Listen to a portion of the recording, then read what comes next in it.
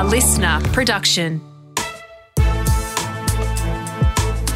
This is Global Truths with Dr. Keith Suter. Join us each week as we break down one issue in global politics so that you can understand what's going on in the world right now and what's likely to happen in the future. Our host, Dr. Keith Suter, is one of Australia's leading commentators on global affairs and geopolitics. My name is Sasha Tanik. I'm a journalist. And Keith, today we're looking at the risk of war over Ukraine. Now, this year has seen tensions reignited by Russia with some pretty aggressive activity on the Ukrainian border. So what exactly is Vladimir Putin playing at? Well, we don't know, and that's part of the problem. So I've noticed that the US Secretary of State is speculating on a coming conflict. And a few days ago, we had the head of the Ukraine Defense Intelligence Agency, General Kirill Budanov, saying that he expects Russia to attack his country in late January, early February. It's an interesting prediction because generally wars in Europe don't start in winter. It's just too cold to fight or too wet to fight. So it's interesting that they're suggesting that's the case. But we have 92,000 troops on the border with Ukraine. So there's a huge buildup. We can tell that thanks to the Google system. You know, we can look at what the Russians are getting up to. So we can see there is a troop buildup. Yeah, it's a huge number of troops. So the background to this is that you have to go all the way back to the end of the Cold War and the collapse of the Soviet Union. So in 1991, the Soviet Union collapsed. Under the World War II peace agreements, the Russians were allowed to have troops stationed in East Germany in the same way the British, the French, the Americans still have troops stationed in what was West Germany. And the agreement was that the Russians will pull out of East Germany on the understanding that NATO would not try to move further east than it's already. So that's the North Atlantic Treaty Organization. That's the main military agreement for the United States covering Europe. So the agreement was that NATO would not move further east and get closer to the Russian border. That was honoured by George Bush Sr., but it was changed under President Clinton.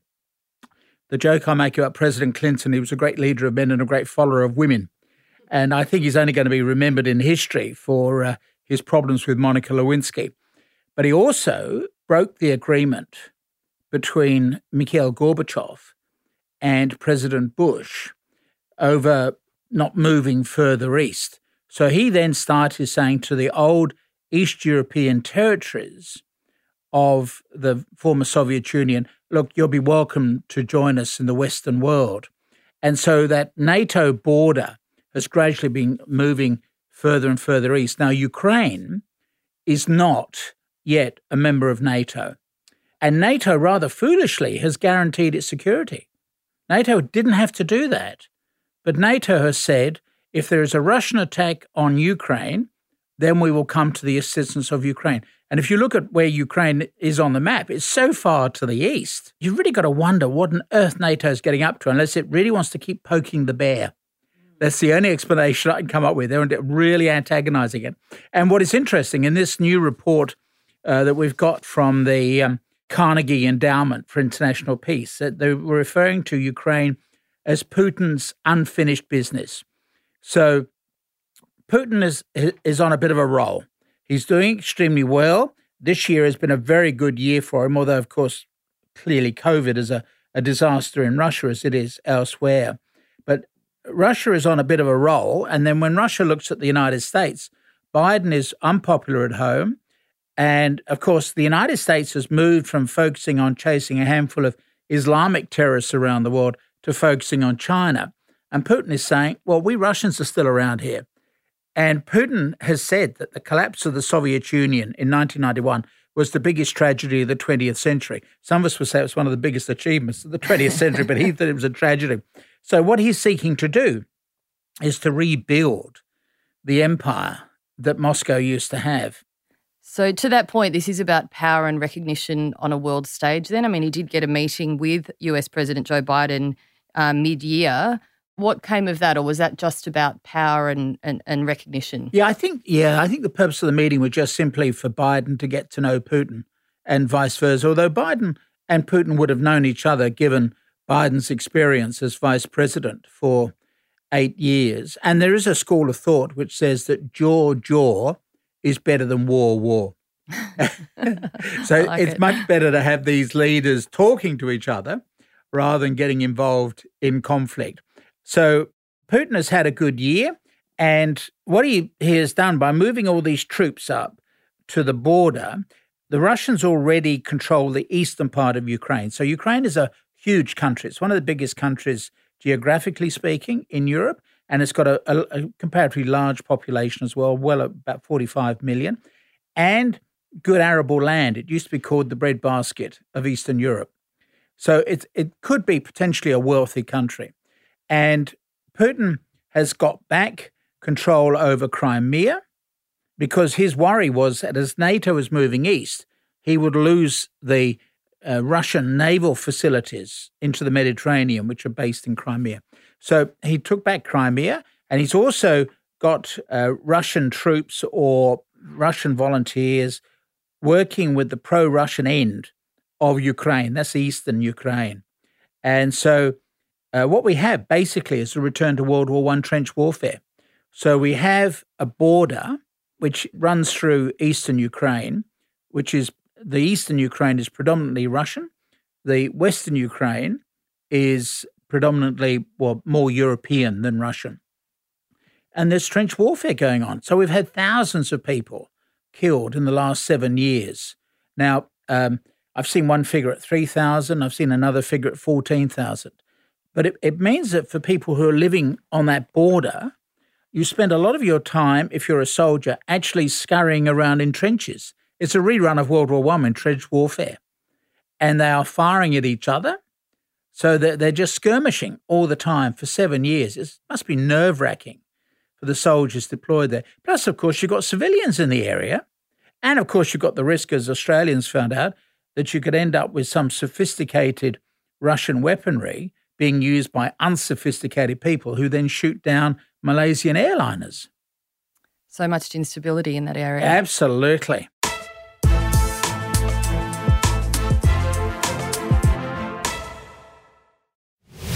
You're listening to Global Truths with Dr. Keith Suter. I'm Sasha Tannick, and Keith, today we're talking about the risk of war over Ukraine.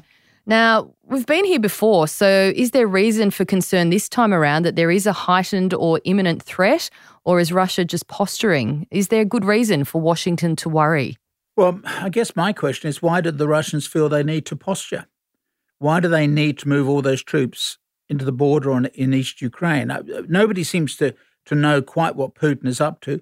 Putin has said that Russia will draw the red lines, so if NATO moves over that so-called red line, Russia reserves the right to retaliate, but the Russians will decide where the red line is to be drawn. So it's very ambiguous indeed. I think that this article refers to Putin's unfinished business, and the unfinished business, when you look back over his long career, which now runs on for 20 years, as the leader of Russia, post-Soviet Russia. His biggest achievement could be that he is starting to expand once again the territory that Moscow controls. He is the first leader in Moscow to expand Russian territory since Stalin. So we're back into the 30s and 40s. So in Putin's case, he grabbed back Crimea, which had been transferred to Ukraine in a drunken rage or drunken fit by a former Soviet leader who was very fond of the vodka.